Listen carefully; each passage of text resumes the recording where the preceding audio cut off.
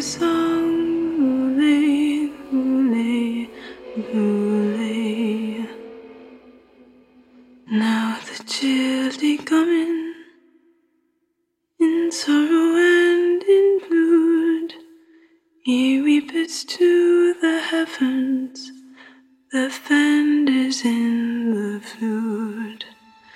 Neek today I thy heard the beat. melody. You heard the beat. I've heard so fair and We weird. already had our kind of chat before, so I don't know what to usually fill this with something. I'm like, we just talked for like We an got hour. nothing. We got nothing. I've got nothing except, what are you guys talking about? What are you guys talking about? So, welcome to What Are You Guys Talking About? Today we do The Green Knight. Oh shit! Yeah, it is, because this was controversial, Ed. Like, I haven't spent a lot of time talking to Ed about this. I only told him it was on Amazon Prime. I've watched it twice now and said, you have to watch this film. I love it, I love it, I love it. So, but not everyone loved this film. In fact, it was about a 50-50 split from my friends. You know, the usual Facebook kind of people who watch films. Okay. Some people were like, it's awesome. Other people were like, it's stupid. Okay. And it had a low cinema score because it's A24. I mean, idiots. All of you. Which we will deal with in first impressions. So, but welcome to the show, everybody. If you're joining us for the first time or you haven't been with us for a while, obviously it's Ed and I talking about the studio, talking about what we do, but always doing that in the context of something we've watched this week or a bunch of stuff that we've watched this week. Because I feel that gives you the best context in how filmmakers like us kind of go about doing our daily, filmmaking thing. Yeah, absolutely, and it's important to kind of get a taste of what is out there to feel the zeitgeist. I know that's one of your favorite words. Yeah, well, as a producer, like the zeitgeist word ended up taking huge legs because as a producer you do search for that. That's why I watch so much content, compared to what I used to, because you just want to kind of understand what are people watching right now and what are the trends, kind of what's moving. And it's the kind of thing that when I was a kid and maybe a teenager I thought, oh, it's like brain surgery. It's not. Like, you just have to watch the trends and then take an educated guess. Yeah. So that's inspiration as well. Yeah. And that's the other bit. So, I mean, from our end, the producer side of things is kind of knowing what's hot right now, what would be good to make. But from the director and the writing perspective, it's very much kind of what inspires you. What does... And that's why this one will be a good show for us to talk about, because we were both very inspired by The Green Knight and very much loved it. So, if you want to catch us, we are on SoundCloud as the main platform. That's probably where you're getting us now. But we are on other podcasting platforms like Podbean or iTunes. You can get us through Apple Podcasts that way. Just about everywhere. I'm not sure if we're actually on Anchor FM, so I just realized that. So I might be trying to get us on there. But that's the easiest way. The other good way to get a hold of us is through the website, which is www.lovevictoriaproductions.com. We have Facebook pages for the studio and for us. We have Instagram with Jesse J. Chiro and NLVP. We have TikTok with LVP Film Life.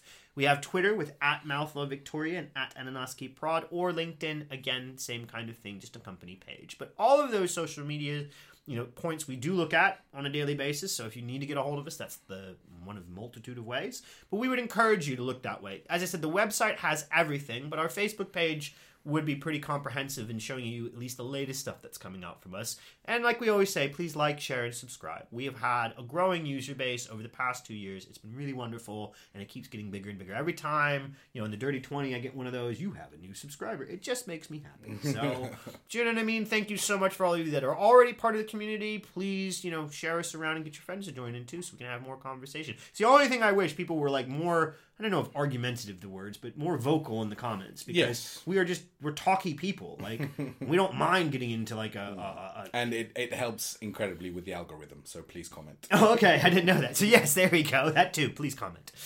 All right, so first impressions, Ed. Green Knight. Oh, available for not free. It's available on Amazon Prime right now. It's the only way you can get it in the UK at the moment. You can't get the Blu-ray until they distribute it out here. But that being said, who is this film for? Okay. So I came into watching this film a little bit angry with it. Okay. Because it was released both in the cinema and on Amazon Prime at the same time. Yes. And like, I work at a cinema and we put it on, no one came to watch it. And The Stag played the Green Knight? Yeah, the Stag played the Green Knight.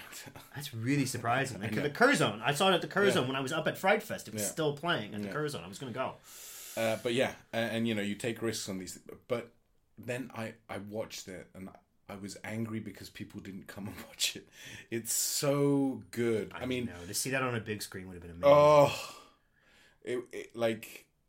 it's hard to explain as well, because I kind of went through a little bit what I went through with, where I'm getting ahead of myself. Who's this for? First impressions. Okay. Because, you know, it was just really that good.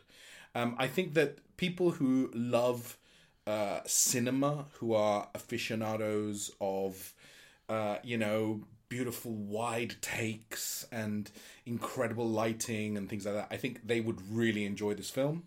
And I think anyone who likes mythology and fantasy and that kind of thing would also absolutely love this film. Is it perhaps a little bit too art house for a wide kind of, you know, smash hit? Perhaps, but it's one of the things that I like the most about it, so I wouldn't want it to be more commercial or more child friendly in any way. Do you know what I mean? Exactly. And I think that's the, you know, the counterpoint from Jason, which isn't really a counterpoint at all, is just affirming what Ed's saying. Like, listen, if you are one of those people that hates, like you know, Midsommar is a very easy example where people were like, I fucking hated that film because it was so long and didn't make sense. Like, then don't watch this film, because you will have nearly the same impression. There are lots of things. There's not a lot of dialogue in this film, which I loved. Oh. There's not a lot of dialogue at all, and there's a lot of parts that are vague or ambiguous, which I told Ed, like, if you want the details on if you want it to be non-ambiguous, just read the article in Vanity Fair where he explains at least his take on how he did all this. I love the ambiguity, though. Yeah, I know, and one of my favorite and it's things, deliberate, because when they had the ending and things like that, they talked about, like, that they wanted to leave it so you could do what you wanted to do. And we'll talk about that once we get past spoilers, because I there was a couple things mentioned on that. But listen, it is art house. But again, I find this, sometimes I say it like art house light or art house introductory. Paul Thomas Anderson is more like pure art house to me. Like, if you don't appreciate those types of cinema stuff, then he is going to be difficult for you to climb right into, based on what I've seen. Like The Master and some of the more, you know, esoteric. Anything with Joaquin Phoenix, I'm always like, you know, aside from Joker, which apparently resonated with some people. But do you know what I mean? It was like, that's heady stuff. Heady stuff, right? And stuff that some people are just like, ugh. Yeah. So this one, like Ed said, if you like the old myths, because obviously this is directly based on, God, this was another joke of how many different ways you can say his name. Gawain, Gawain and the Green Knight. So Sir Gawain and the Green Knight. So this is the poem, and so this will be a version of that. But again, it's artsy, so it's not going to be like, you know, it's not like a Marvel film where it's like, here's point A, here's point B, and we're going to go directly from point A, point B, no stopping, no looking at anything else, go.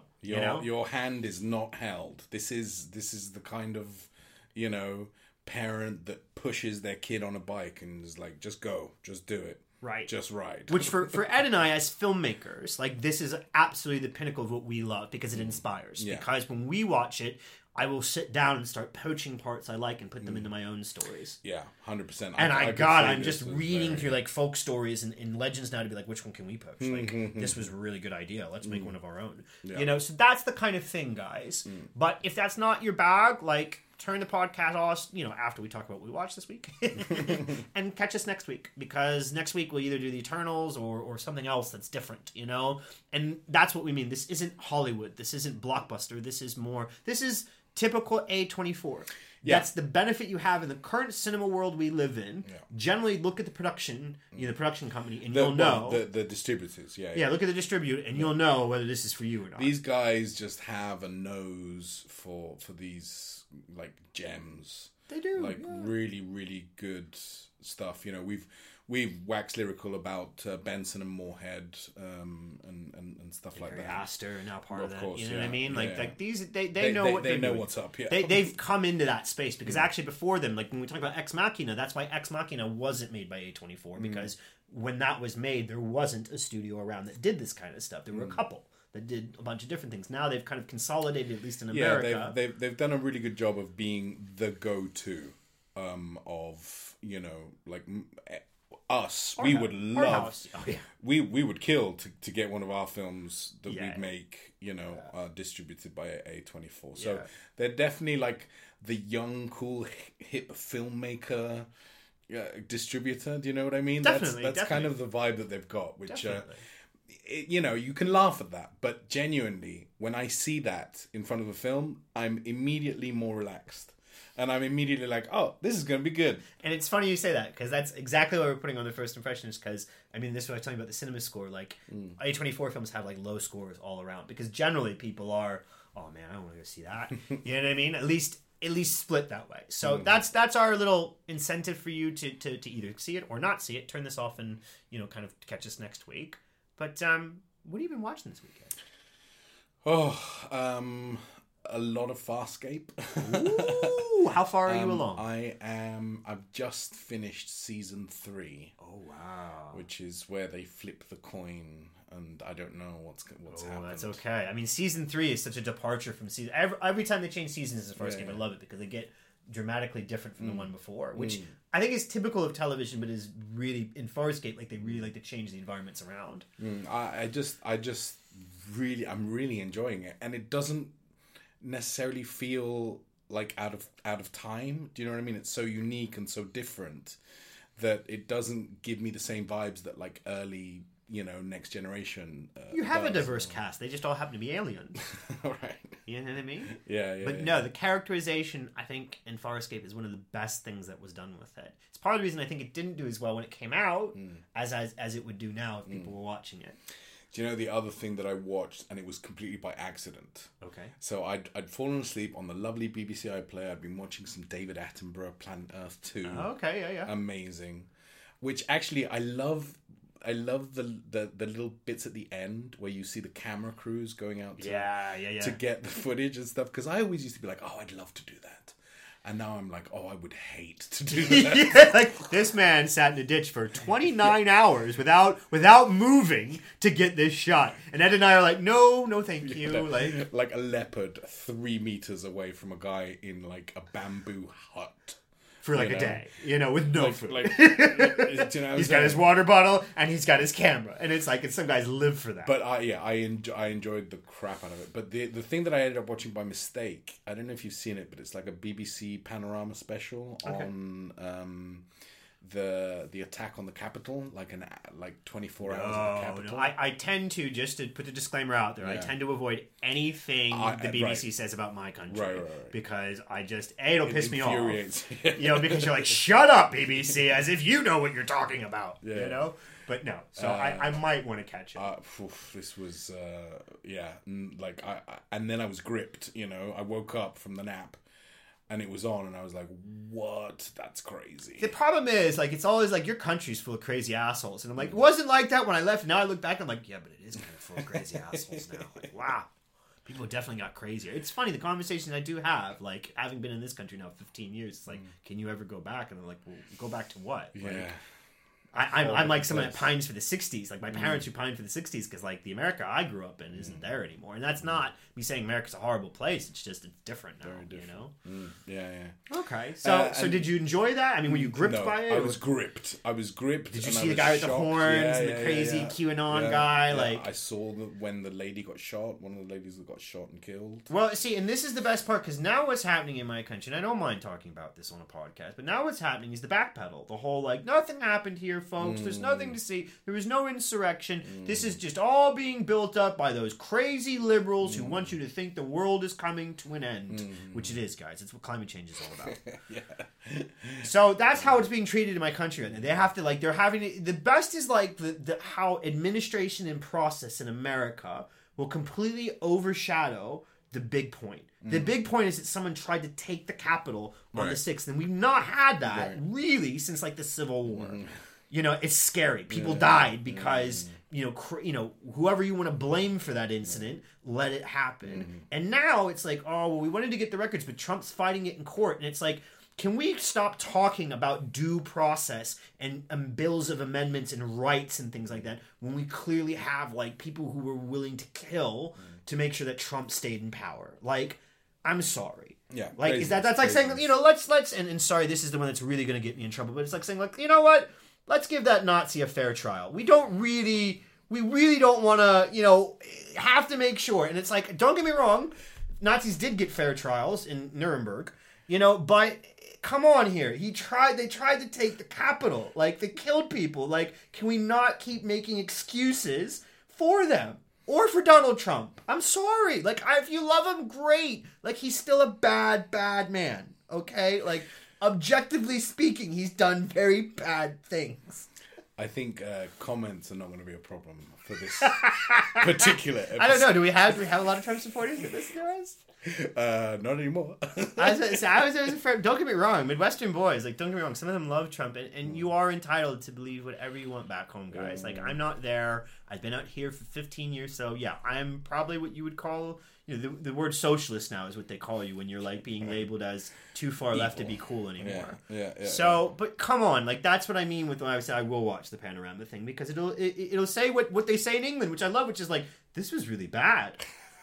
And, like, people in my country don't get it. They're like, it wasn't that bad. You don't understand. There were rights that were opposed here, and Facebook didn't do anything wrong. Like, could you please just stop making excuses? Stay tuned for next week for Jason's reactions. Oh, I'm sorry. No, it's just... no, dude. Like, it's funny because it's something that we tend to not really talk about because, you and I are pretty much like in a very similar political kind of No, and this is the thing. I don't and- want to get to the point where the podcast is put to a certain Right. perspective because Right. I have an opinion. Like, my Yeah. opinions, aren't that deep, guys. Like, I change them all the time because And I learn think new we information. we like the fact that we're kind of open to hearing people out and stuff like Very that. much. As I said, I'm posting myself as some like lefty liberal, but most people when they meet me actually find out that I'm quite centrist. You know what I Right. mean? So because I grew up in the Midwest. Yeah.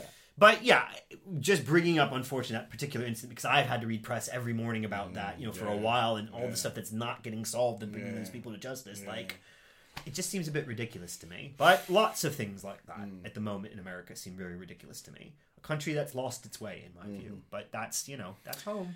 And I think that this kind of brings us nicely, because fantasy is one of these genres that for the longest time was... Oh, sorry, you're upset. But I watch things this way. Oh, that's true. No, but this was still part of what I watched. Oh, good. Yeah. Because I noticed there's a trailer for The Wheel of Time. I watched it just before. Wheel of Time. Yeah. Yeah, it comes on the app. Is it? No, it's Prime. Amazon's Yeah. doing it. Yeah. Yeah. And I just thought it was really interesting that there's more and more, of these fantasy kind of... Well, we've seen that internally. So epics on and the stuff independent like scene, like there's Dragon Knight, which was made by Laurie Brewster Studio, Hex Media, which I don't know. I mean, we helped back that. We put some money to help Laurie make it, but I have no idea, whether it's going to be good or bad. But there was King Knight that came out in Fright Fest. Like, there is this slow burn of that. King Knight, I think, was very much comedy. But there's this want to go back to these medieval times stories. Yeah, these kind of fantasy. Which for us is like, we love it because that's our jam. You Yeah. know, like that we wouldn't play D&D otherwise. Yeah, for sure. And I just thought that was interesting, just more and more, whether it's The Witcher and other things. But I think you see cross-cultural influences with that. I think sometimes Westerners watch all this awesome stuff that comes from Chinese mythology, like a Shang-Chi story, or like I said, we're going to do the Warrior's Gate one of these days, like that kind of stuff, and says, well, yeah, it's pretty good to make stories about that. And then we realize that we're not creating... this was the Green Knight's the first thing of that nature that I've seen in a long time. Yeah. And it does, when you read the interviews, he's hearkening back to... Excalibur and all this stuff in the 70s that came out because that was the last time people Willow, really, baby. he mentions that yeah 80s stuff so like it's just been quiet for the 90s was not an era that was going to have that and we were very future certain in the 90s and I wonder if that is does it match kind of political spectrums? And Yeah, stuff? I think do you know that's what I the mean? Zeitgeist. The Zeitgeist comes from somewhere. It doesn't. Yeah. I guess that's the point I was trying to make at the beginning. Like, as a producer, you understand that like this doesn't come from nowhere. Like things don't create themselves. They gel out of kind of what's going on. So the feel good factor we were talking about. That's because we're coming out of COVID, Right. Trump, and all of this. Like, oh my god! Like I just watched the first episode of Morning Show again with my wife, and she talks about that. Reese Witherspoon's character gets famous because she says this is bullshit. Because this is back when like all this is going on. She's like, how can anyone feel good about the world right now? You know what I mean? So definitely pulling into that because we went through a whole postmodern thing, and I believe that's completely. We hit the pinnacle, like it was very much as the Matrix said. We hit the pinnacle at the end of the 20th century, and then it all started slowly declining. Like it wasn't fast. It was kind of like nothing happens. It's that anticlimactic moment. So we got postmodern about it and said, well, why does this not feel as good as the 90s did? Right. We figured that out, and it didn't really take us anywhere. And so I think now you're at post. You're at the point where like we need to go back to entertaining stories and things that make us feel good because. Analyzing the shit out of these all day, and still keep listening to the podcast, please. But analyzing the shit out of these all day isn't necessarily taking us any further. Yeah. know? That makes a lot of sense. What did you watch though? Sorry. It's okay. It's only because I wanted to mention, because I watched it last night after the Green Knight, because I needed something to get me to sleep. And it didn't get me to sleep. I stayed up and watched the whole thing, but I watched Sicario. Oh, so good. Not what I expected, though. Okay. Like totally didn't know, A, it was about the Juarez cartels and stuff like that. B, the setup for it, I thought it was more like the Hurt Locker, or it was just taking us with these people. Yeah. And I was pissed already because if you want to hear more of my opinions on the drug war are probably something that would make most people run. But you have a lot of people dying and a lot of weapons going on for somebody else's war. You know what I mean? Somebody else's war. So. And that's why I was like, I'm not going to like this, because this is going to make Mexicans look like the dirtiest people known to man. And it started that way. And it was like, here's the cartels, here's all the shit that they do, here's the horrible world they live in. And I was getting pissed, because I was like, you need to go to Mexico. And you need to see that this is why there are droves of these people coming up. But all of that filters into the movie. So, like, my favorite, obviously, being the kid with the cop, who, later we lose the cop, but... They were showing you, like, it was a lot like Traffic, which I was happy to see Benicio again, because that's why Traffic works so well. It pointed out that the drug war, in that movie, it's basically the drug war is fucked. Like, it doesn't work. Yeah. This is basically saying the same thing, but we're past the point of it even being about funding anymore. We're on, like, straight up revenge now. People are just killing each other. Fueling it, and America, unfortunately, is putting its own soldiers right in the middle of it. You know what I mean? Saying, well, we have to stop this from happening. Now, I'm not on policy for that, nor... as opinionated as I am, I'm sure if I saw some of the atrocities the people that work on these things see, I would back, whatever we're doing on it. It just was great that it was such an even-handed portrayal of something horrible. You know what I mean? Like, horrible without, resolution on either side. Yeah. I think that and Prisoners are probably Denis Villeneuve's strongest, like, story-wise, I think. Yeah, it was so even-handed. One shot to another. It'd be like, now you're in Juarez. Now you're on their side, but now look what they're doing to people. Oh my God, that's horrible. Now look at what the CIA's doing to people. Now look at this guy who's a rogue, and you're like, oh my God. Like, that scene. Yeah. Through the tunnel and... Yeah, when he's sitting at the dinner table. Like, it's tough because you don't want him to... you don't want to have happen what you know is what's going to have happen. But then you think about his story and you're like... No, I can see that. Yeah. So, yeah. Good. In other words, I love movies like that just encourage it doesn't take a stand on anything. It just encourages the dialogue. It says, we don't agree.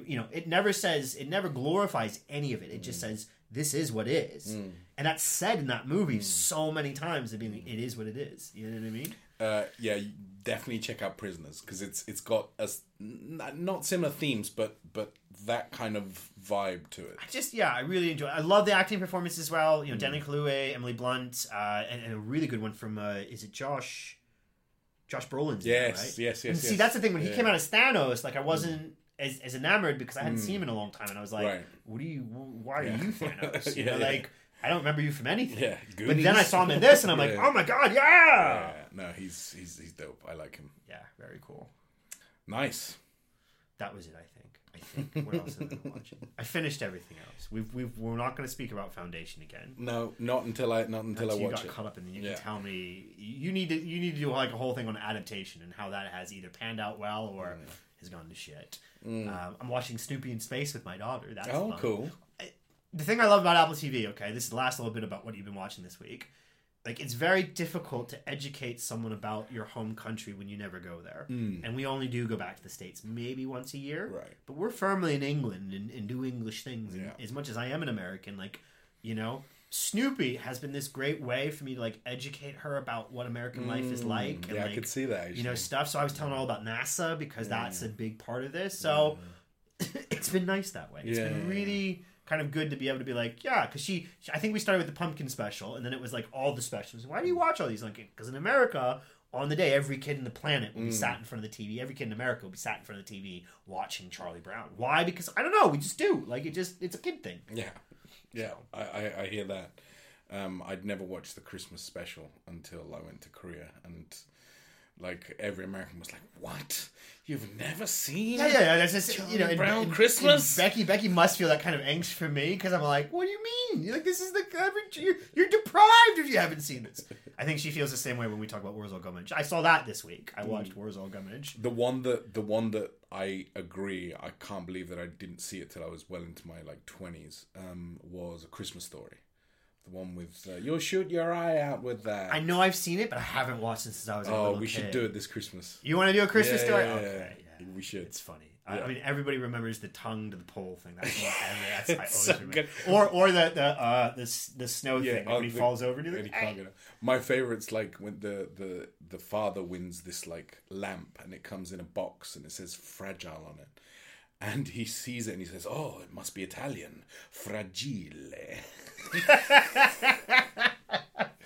Oh, yes. Classic. We should podcast about that for sure. Classic American television, baby. Yeah. So, moving to The Green Knight. Where should we start with this? That I'm not quite sure. We need to explain to the audience, Ed, why we love this film so much. I think maybe start with the shots. Okay. Then we can talk about the acting. Okay. And then maybe finish with the talk about story. Because then I'll bring in that stuff I found out from the director and Vanity Fair and all that good stuff. Okay. So shot-wise, why is this epically good? What was unique and awesome about this? So, the director of this film is a guy called David Lowery, and he's fairly young. He's 40. Got a hell of a mustachio in that picture does. you've got. He's like that's a what's the word in Spanish for mustache? Bigote, right? Bigote. That's a bigote, right? That's what that is.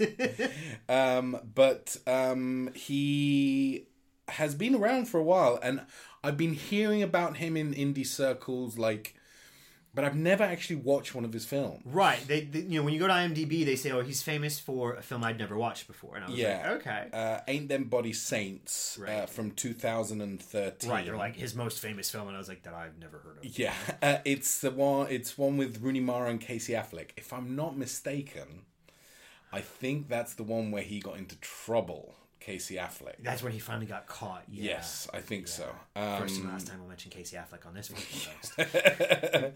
But then he went on to make Pete's Dragon in 2016, like a live action version. Yeah, and like I saw that and I was like, oh, I don't think anyone watched that. Yeah, you know I mean? didn't I love the either. original. Did you ever watch the 70s Pete? Oh man, okay, good. Awesome. Good. I never know if I'm such a dork because I must have watched it like 100 times when I was a kid. Yeah, for sure. I used to love those animation with live action kind of combos, you know? And that was an era of like, because remember I grew up in the sticks, like where they put every single one was like in Shitsville. It was like always in the sticks. So everybody didn't look like Apple Dumpling Gang. Like they all look like they're from here. He also directed one which I really want to watch called The Old Man and the Gun. Okay. And it's got Robert Redford in it. And like Robert Redford only acts in very specific like movies these days. And so it makes me want to watch it.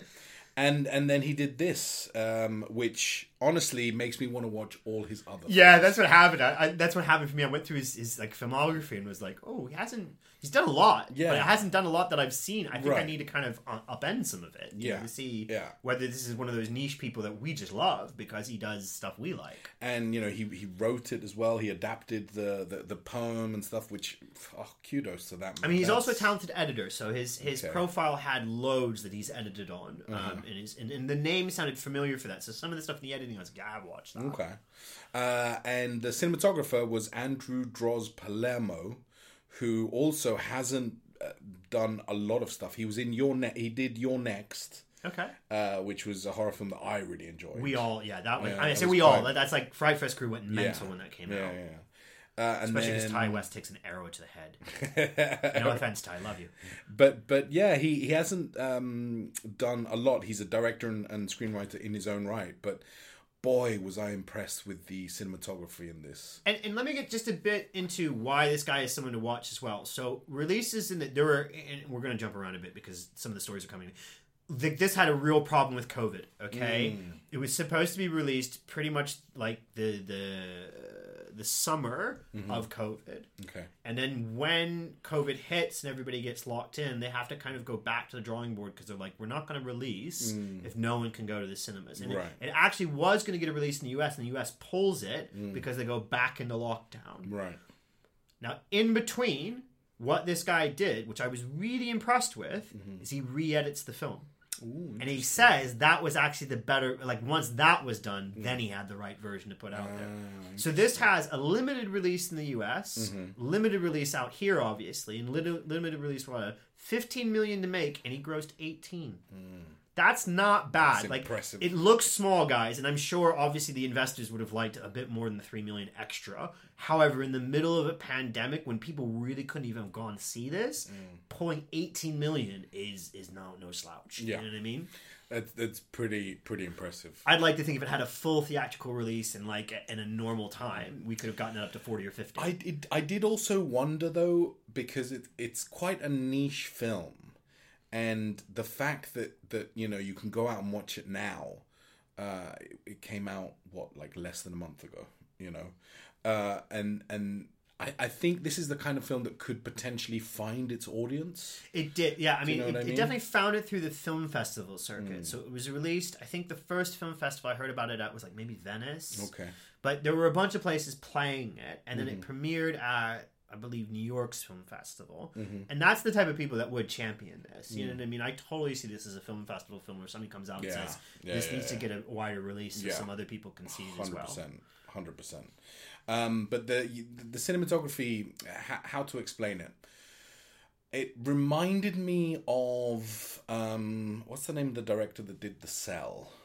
He's very famous on commercials and stuff like that. Oh, you're gonna have to look it up, man. I don't know offhand, but I know exactly what you mean. Yeah. So He's very famous for doing commercials, and Tarsum Singh, and he has a very striking look. Now, that's not the case in The Green Knight, but it almost is, but with a lot more reality in it. There's a grittiness to it, which kind of is surprising because of the amount of geometry that he uses in a lot of his shots. Make it seem very surreal. He does a lot of very low angle shots with wide angle lenses in forests, which make you just look up because the trees are ginormous. Yeah, exactly. And he's doing half a scene in that kind of wide, low angle kind of shot. It's very, I want to say, almost dreamlike. And I think that to me, as I watched it, really lent into the whole mythology element of it. But also, like I say, really grounded in reality and nature and see, that was very much a team effort from what I read about this, right? So some of the cooler things based on what you're saying, one is just the simple fact that these shots and the things he captured, were done under that budget. There's not actually, Ed, a ton of special effects in this film, and the ones that are done by Weta. So I like that he didn't use, and there's a few scenes. So the best scene for special effects and I caught it the second time I watched it, not the first time. Mm-hmm. When he goes to the Green Knight at the end, and he's waiting for the Green Knight to arise, and the Green Knight wakes up. So before he gets up, but when you see the eyes open, that's the special effects scene. And it actually pans to about 7 different faces within that face. Okay. So I don't know if you noticed, but you can see the king. Yes, I did You wonder. can see the Lord he just came from. yeah, And they're yeah. all characters from the story, so this all yeah. fits. Yeah. But he did that, and that was one of the bigger special effects. But for the Green Knight, he refused special effects. He said prosthetics. He said, I will not use because it just take away from the... And you notice that in the film. Like, there's so many ways where he did... So, and the size of the Green Knight, he didn't do that with special effects. They said that was practical. We just didn't want to be dragging in a lot of special effects in this because we thought it would take away from your thing. The other thing that was interesting. So, what did you think of... You know, and this is the funny thing to me. Now, it opens, right? Yeah. It opens with telling you this is not the story of the man who took the sword from the stone. Right. Okay, so it's trying to tell you from the get-go this isn't Arthur's story, even though it is. And he's saying it's not Arthur's story. Right. I think, I mean, for me, when I interpret that, I went even farther and said, okay, so he's not telling an Arthurian story. He doesn't care about the Arthurian legends this way. He does, and I'll go into where that fits up when we talk about story. But that gave him this kind of, his team, not him, his team, this breadth with what they could do. What did you think of the way the king and the queen looked? Did that remind you of anything? And I know you hate when I do this, yes, by the way. I very much Because you're like, you know what you want to say, just fucking say it, don't quiz me. I mean... It felt very like iconic icons, you know, like the paintings of saints. And so very Christian kind of... Christian, and they combined it with South America. So they took South American, because if you look at Tehotliclan and stuff like that, the Mayans and the Incans, like that headdress, that was taken directly probably from an Incan book. And so that's the cool part. They took like Christianity and moved it into this kind of pseudo. Because one of the big things, and we'll talk about this in the story, but one of the big things that's going on in this film is a battle between Christianity and paganism. Right, yes. And there's a big discussion about that. It's happening underneath the whole way through. Yeah. But Arthur and Guinevere, who are the king and the queen, are supposed to represent obviously Christianity, because that's how they're told in the tale. And it's interesting, because the other thing he pointed out is like, the performances from Sean Harris and whoever the other one was. Oh, from Game of Thrones, right? And from The Witch, like that's right, the mother from The Witch. She has that face that works perfectly for all that things. But he's like, they were almost like, I expected them to be sinister, and the way they acted, it was almost childlike. But they were actually, because they're so old and frail now. Kate Dickie. That's it. So it's just pointing out, like, there were all these elements that came together. So that decision on the headdress, that was the costume designer. So I read all these things about the color choices and things like that from the costume designer. Had a very big, influences. Why is that important? Well, the reason I'm bringing it up is because when we talk, you can think sometimes the director made all these choices. Now, the director has the final say. But the important thing to realize is, again, the team aspect of making a film like this. And this was beautiful because the director trusted his team. And because he said to that costume designer, I like it. That's a good idea. But it's weird. Like, it was really, for me, who, like, like my ancestor Incan. So I was like, that's an Incan headdress. Right. You know what I mean? But it worked. It worked. What did you think? Because God knows I heard enough Facebook arguments to make me angry. Okay. What did you think about the multicultural cast? Did that offend you in any sort of way? At no point did it have an impact on me whatsoever. I loved it. I thought it was great. I in fact, I was so impressed with Dev Patel that I was kind of wishing that he'd been cast as Paul Atreides. That was he's about to get cast for something else that someone keeps dropping his name as you have to cast him. But I think he was one of the people that considered for Paul Atreides. I mean, I could totally see it because he can do the youthful thing really well. And he would look like Oscar Isaac's kid. and also, like, he can do the king bit quite well, I feel like. Yeah, I mean, well, that was another cool thing about this, wasn't it? That it's not necessarily the story of a knight that you're used to, because they it's an adaptation, and it's a free adaptation. Like, they're not trying to be authentic to the original on a lot of different points. Right, and it's not like a historical film as well. I can imagine some people saying, oh, well, supposedly when this was happening, this is what they'd have worn. No, I mean, first thing, and there are historical bits about it. So when you come out to the scene where there's 900 people killed by Arthur, that's the Battle of Badon. So that was talked about. But I'm a huge Arthurian fan. Ed knows that because he hears about it all the fucking time. But the coolest thing to know about Arthur, it's a bit like Robin Hood. It's the other one I know. They're myths. There's not, like, trust me, there's not one single source that talks about these things with any sort of accuracy. They don't know who Arthur was. In the story, they're portraying him, I think, a lot. The portrayal I like. The Arthur that I tend to gravitate toward is, I think the coolest one is the Welsh Arthur who fights the Anglo-Saxons that are taking over England. That's the Bernard Cromwell version that he wrote in The Warrior. They kind of adopt that here because he talks about the Anglo-Saxons and how he's, banished them out of his lands and things like that. And that was the last vestige of the Welsh before they unfortunately get pushed to where they're currently at, and the Anglo-Saxons take over most of England. I have a question for you. Good. Was it implicit that Gawain is gay or bi? No, I don't think either. Didn't, because he has the girlfriend, right? So why did you think that? So there was one moment where she kind of, it's a throwaway line. She says, a knight that can't get it up. And then later, when he's kind of being looked after by the Lord and Lady, and he's not taking advantage of the lady as he seems to be invited to do. The Lord they have this encounter, and it seems to me like he's telling him, I can give you what you want. And then they kissed. Was I reading too much into that? No, I mean, like, because there's a whole, this is why some people love this film and other people are like, I fucking hate this film. Because the interpretation that I read and that I would generally accept is, listen, all these little things happening along the way to Gawain are actually part of Morgan's story, Morgana. Okay. So whether you recognize it or not, and this is a very big part of the Arthurian legend. Yeah. So his mother is Arthur's sister, Morgana, or Morgan Le Fay, as she's later called.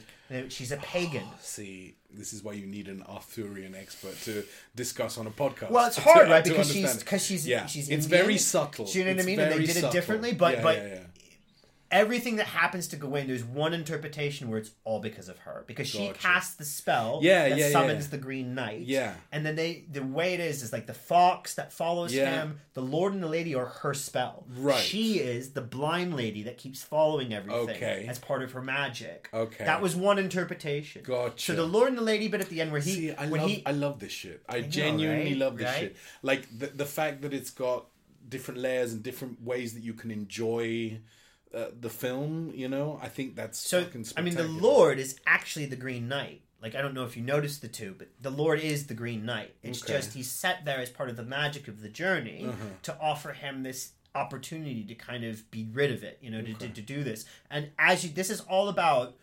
again, this is why this works and why I love this stuff, because we're jumping right into story now.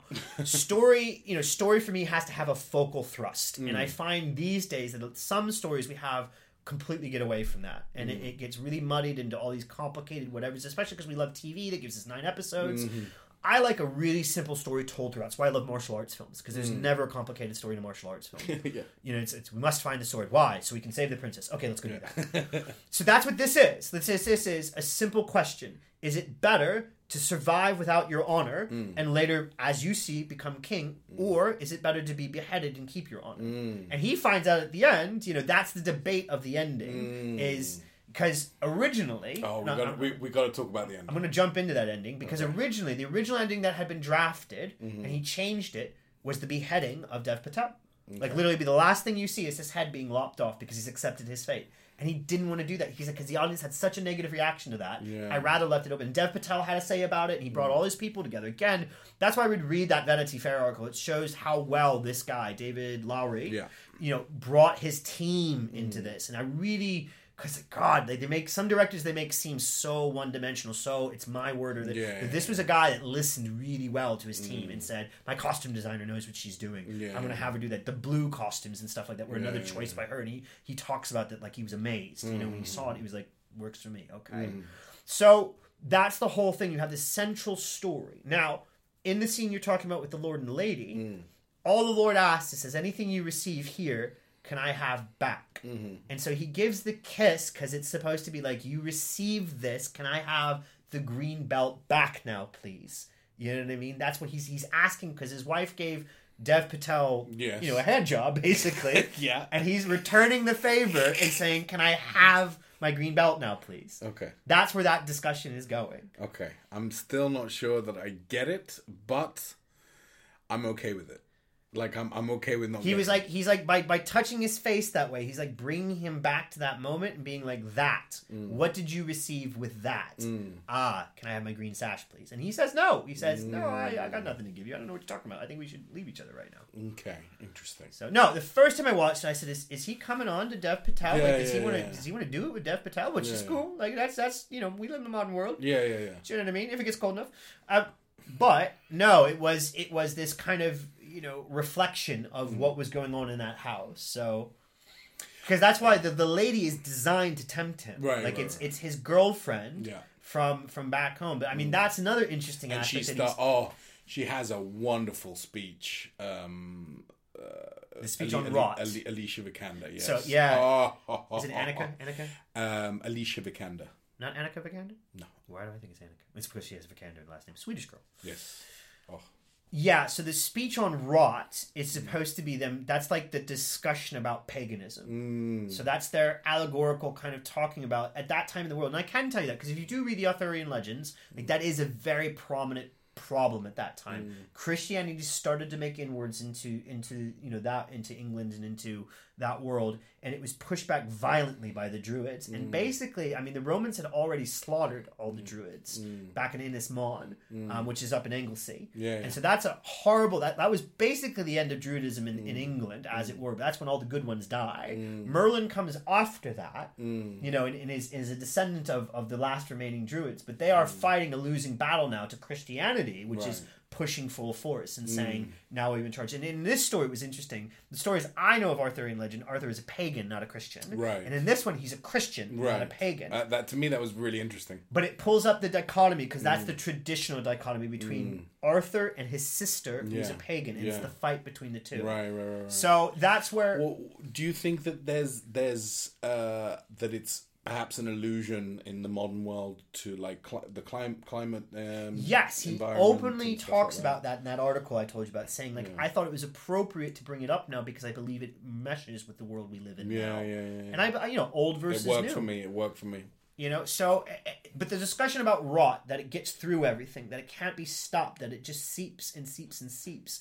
That's his talking about, paganism and nature and things like that. And they're not. The thing that's interesting is the way we hear that is you think of it in a negative context. And what I thought was interesting is I wasn't trying to portray that necessarily negatively. Right. Like, people think that, but rot necessarily wasn't mean something bad in Right, the movie. right, The right, Green Knight is not a bad figure. Right.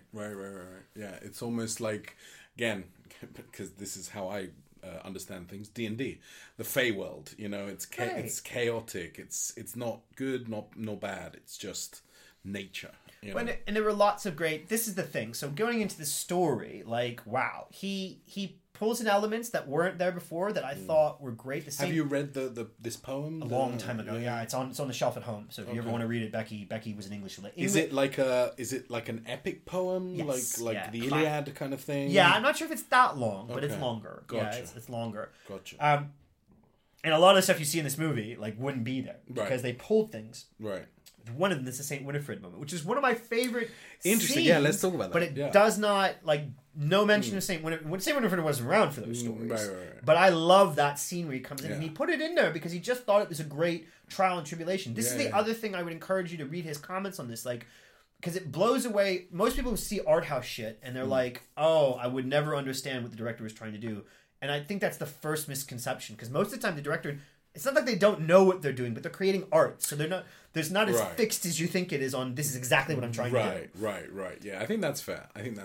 And this was just something he thought it helped. I mean, he got a great actress for that. That's the woman from Falcon and Winter Soldier. We're both stumbling over Falcon and Winter Soldier. That's right. Yeah, who I wasn't that hot on in Falcon and Winter Soldier, but actually in this I thought she was brilliant. I thought she was all right in Falcon and Winter Soldier. There was a lot cut from what she was supposed to be in, so I think that's probably what did it there. But here, I just thought as a character to show up, she was eerie.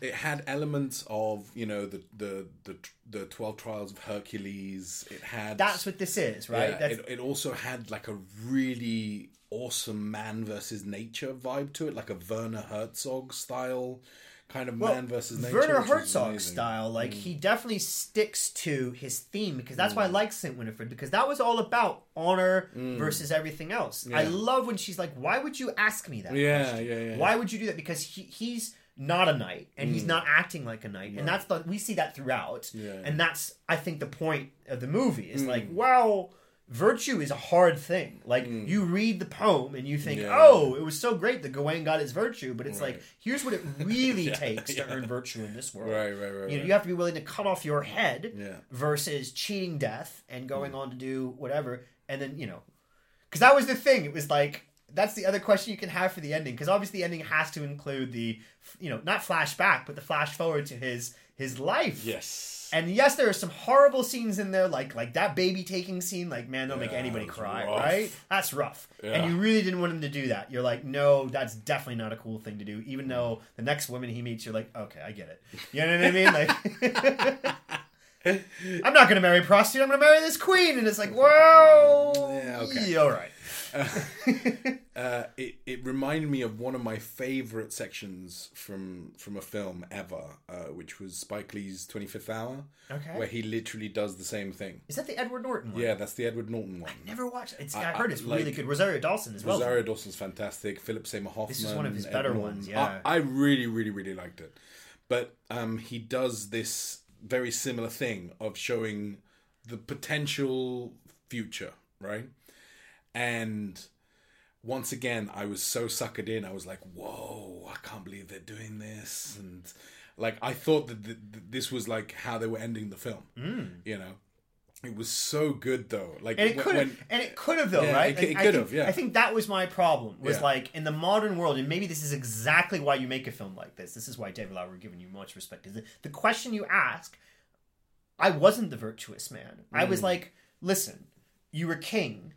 Yeah, your son died when you were 9. He still lived for 9 years. Yeah, you lose your kingdom at the end and people throw shit at you, but you were fucking king. Like, yeah, could have been worse. Exactly. Like, my point. Oh, it's horrible, right? When you find it out, you're like, what does the virtue do? This is where our millennial like badge of honor gets taken away. Yeah, burnt and like pissed on, because it's like, because what did he gain with the virtue except from a severed head?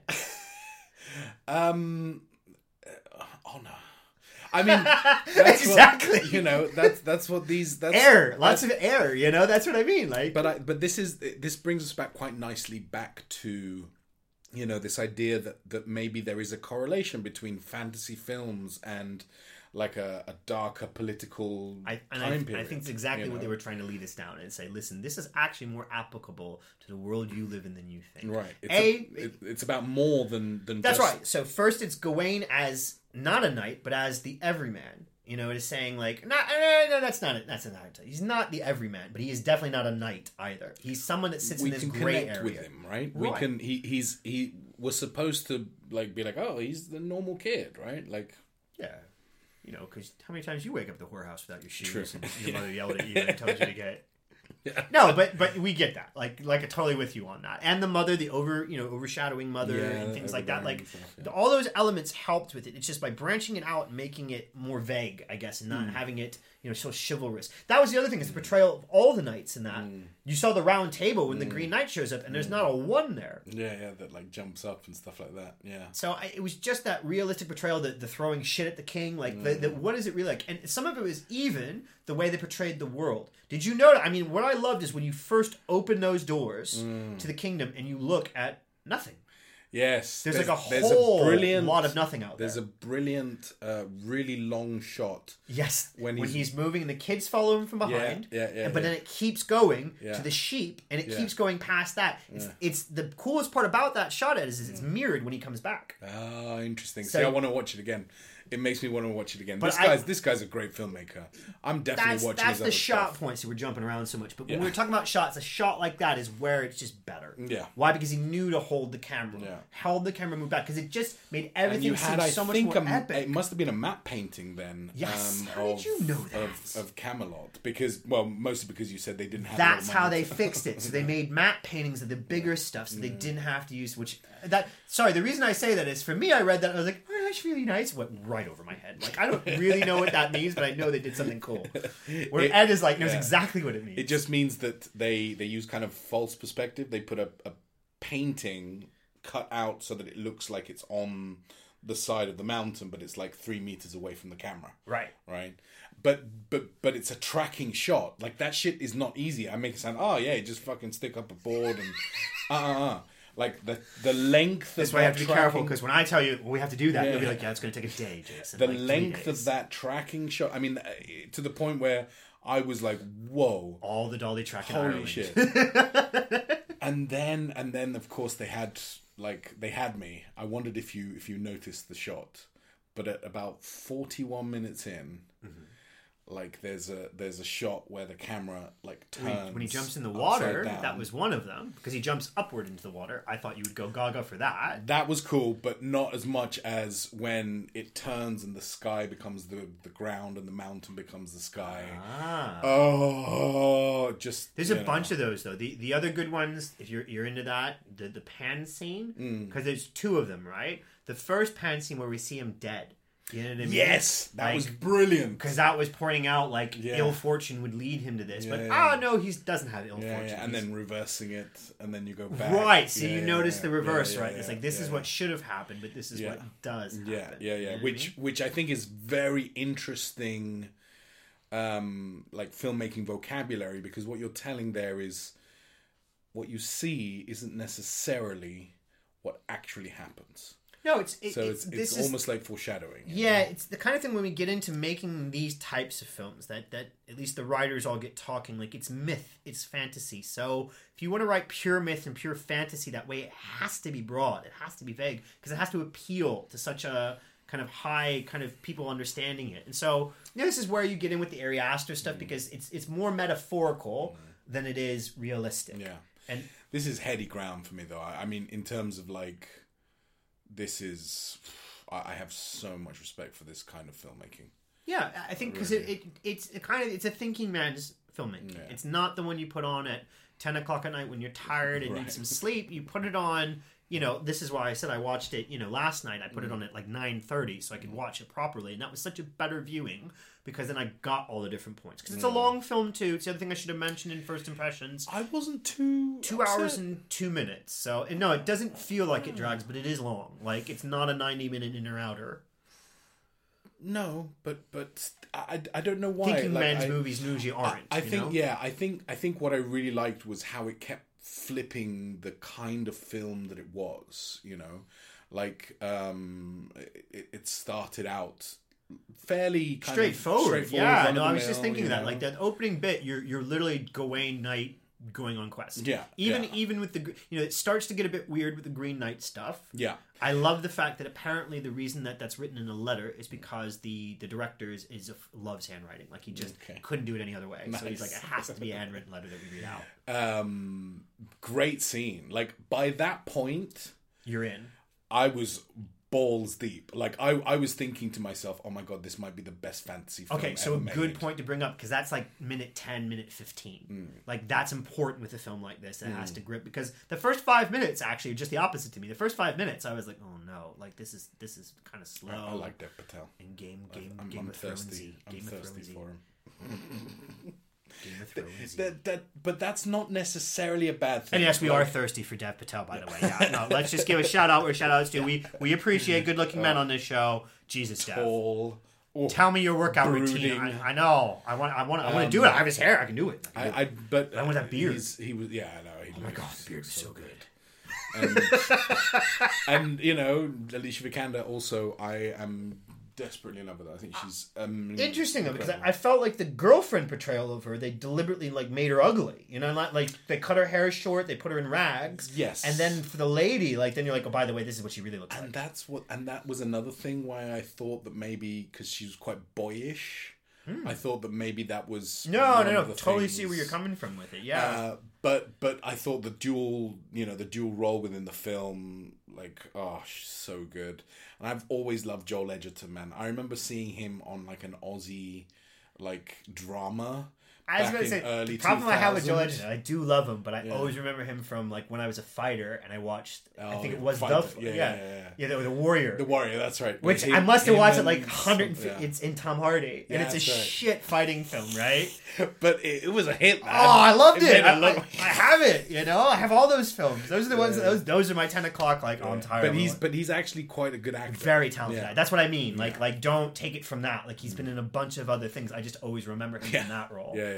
Because he's the old guy that comes back. You know? And very kind of small cast. I think that's the other way you get to your 15 million in cost is you're not taking. You have a few named actors that are known for indie, so they'll do it on hopefully mates. Now, when we say mate rates would be like SGA rates. Like when we say that, we're talking about someone that's guild minimum guild rates. Because that's ultimately as an indie producer, if you want to get a good cast together of talented actors, I would suggest try to get them on guild rate. You know what I mean? Don't say I want it for free. You know what I mean? Like.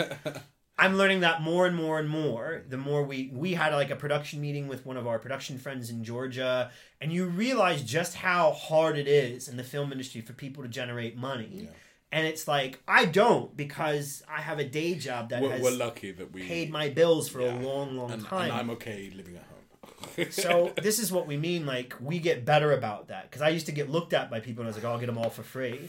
Don't do that, guys. Don't be that producer, because you're not helping anybody if you're making people work long hours for no money. Yeah. So, small cast, but good enough. Yeah. And I mean, and that's the other thing we were going to talk about the actors. He gets some great performances out of people. Yeah. Like Morgana, you know what I mean? Yes. She was brilliant. Absolutely. I've only ever seen her before. She's in lots of TV. Yeah, TV shows and stuff. And then Sarita Chowdhury. Yeah, and so but so impressive. Yeah, without a lot of words too. That's the other thing that was great. Maybe that's another reason it works with a smaller cast. Is the reason I love this film a lot more than a bunch of others is, and especially more than the script I've been writing, is like there's like so little dialogue. Like he doesn't want to tell you anything. He just wants to show you things. I thought I would be annoyed by the scavenger, but I really liked him. Oh, the dude that sets him up at the end. Yeah. And then, Barry Keoghan, who's actually in the Eternals. So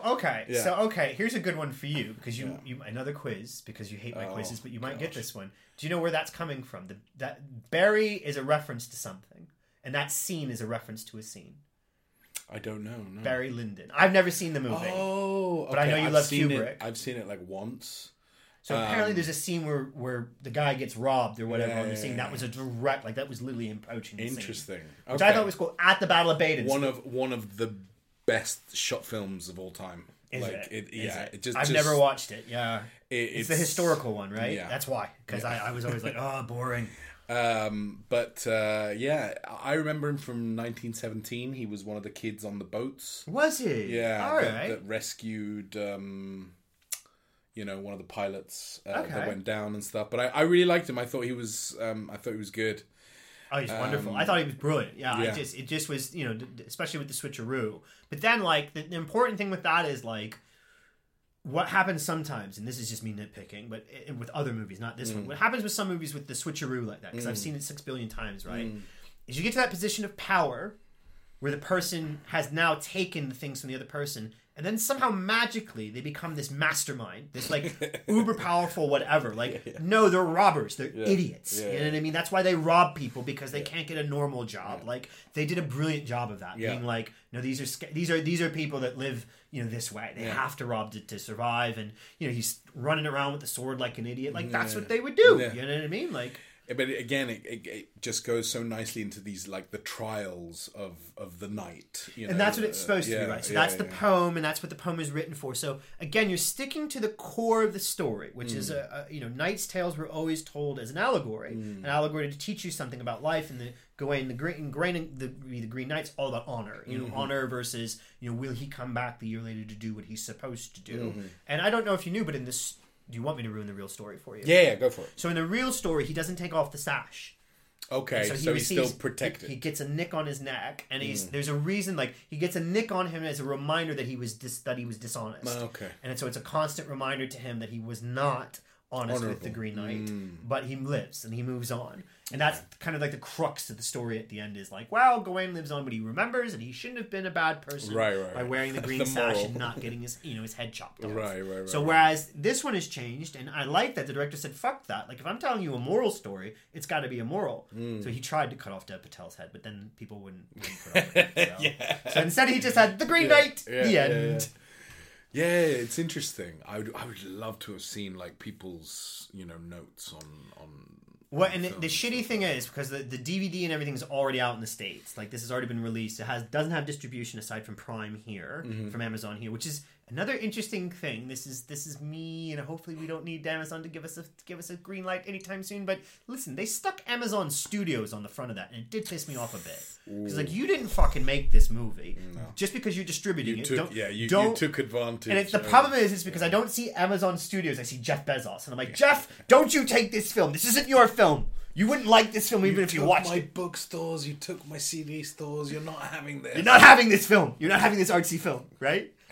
But even worse, if it was like Netflix. I'm like, no, you cannot have this artsy film. No. It belongs to Apple TV or no one. Or Disney.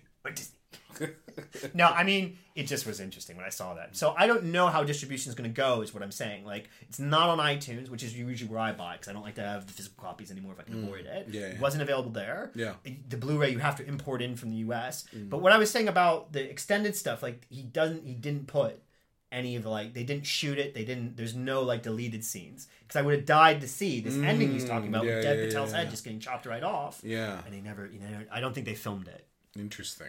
Okay. I mean, yeah, for that budget, I can't imagine there was much that didn't... You say that. Did you see the second unit for pickups, though? No. Was it expensive? Because I saw the budget before, like, I was... like, they did... I don't know how big it was. It was a pretty big crew they had for pickups. Like, that's just showing you, because this is the discussions we have on set. Yeah. You can always get pickups, okay? Like... Yeah, if something doesn't make sense... Like, don't just leave it. Schedule your pickups. You know what I mean? Or have, at least, for me, if I'm production planning, it's in the contingency planning. It's like, we're going to do an extra day of pickups. Don't do what Fantastic Four did and let, was it Katie Mara, like, change her hair and then have another wig. Yeah, like, really I remember you telling this on the podcast before, and I still haven't watched this film yet. That bad, huh? Yeah, pretty bad. Pickups or new film, Yes.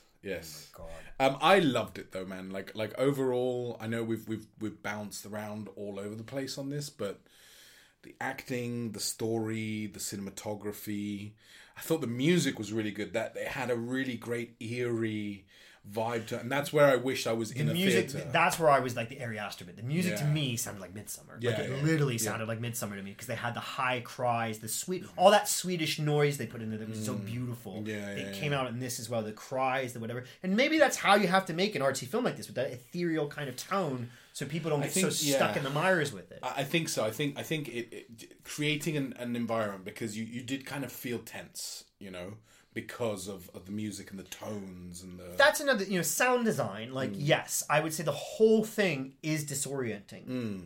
Just like the visual is disorienting, so is but not in a bad way, in a more of a curious way, I guess. Yeah, I think it never goes too far, either visually or sound-wise. No, it for me, and again, this is us, like, this is the way we are, like, it just always wanted more. So, like, some mysteries I haven't figured out. Like, I love the painting that she makes of him, but I'm never quite sure what that's supposed to be. Like, the camera obscura, I love that's that. What it is, isn't it? Yeah, I was trying to think, what is that? You know what I mean? That's what it is. Yeah. And then he's got it flipped the other way around when he's sitting on the throne at the end, and I just was like... Interesting. Yeah, that is interesting. What is that supposed to mean? Is that like, was he portrayed upside down because his future in that role was dishonorable? And so, well, I mean that's just kind of how the technology works when you do that. When you put a pinhole and you let the light come in, it creates the image. And I guess, and then she painted the wall for it to react and stuff. But yeah, I was very curious as to why it was there at the end. And yeah, like, I did wonder. that's the kind of films we like. It takes you multiple watchings, multiple sit downs with it. Rewatchability. And for those of you who listen to this show as indie filmmakers, want to know what can I gain from this? This is another one where the podcast and the Vanity Fair article would teach you a truckload about how to make a good indie film. Because I think that's the problem I'm seeing now, because we're all involved in multiple productions. I sound like Steven Spielberg. Multiple things are going on at once. None of them are getting finished, by the way. But there's always this kind of flight from quality with some of these groups we work with. And I just don't understand it, because it's like we don't have any money, we don't have anything. And it's like money's not ever really the issue if you have time. If you don't have time or money, then yes, your quality is going to suffer. But there's a base, there's a bottom that if it's your first film, your second film, that you never want to deviate from, in my view. And maybe that's Ed's influence on me, because Ed films that way. And we basically have it. We don't mind our YouTube videos, especially when they first came out, maybe looking a bit down and dirty. Now they look much better, Ed. But, and we don't mind the podcast being a bit grainy at times or whatever. But if we're going to show you something we made, it has to look crisp.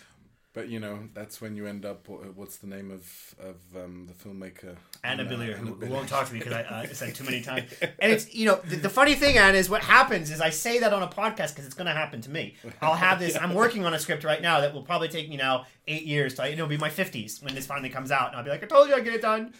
Because it's a passion and you want to get it done and you wanted to do it right. Yeah. And I guess that's the end point, is here. Go to Ari Aster, go to this guy. It's detail.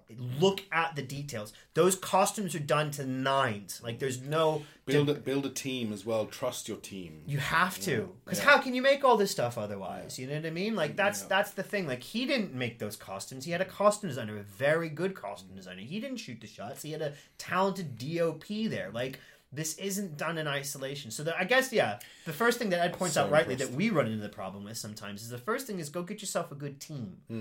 It's the number one problem we always have with our productions. I can come up with umpteen ideas, but getting the right people together to make the film is, it's tough. Very difficult process. Yeah, it's half the battle.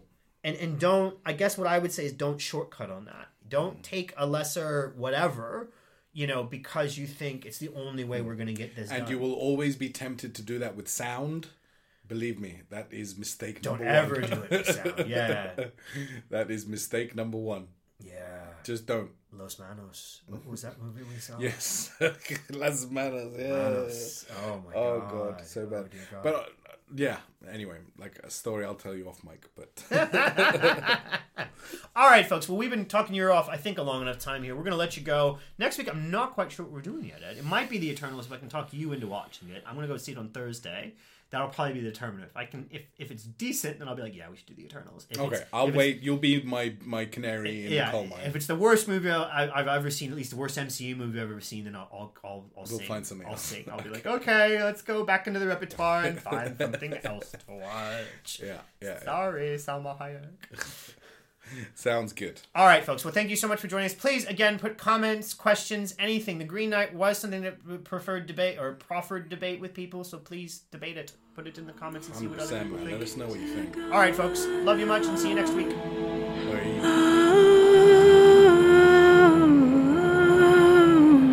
Together, sing my song, Ule, Ule, Ule. Now the chilly coming, in sorrow and in blood, he weeps to the heavens, the fenders in the flood. Neeked and day thy melody of hedges of fair and wield, ye lie in joy and wickedness, thy breast ever chilled.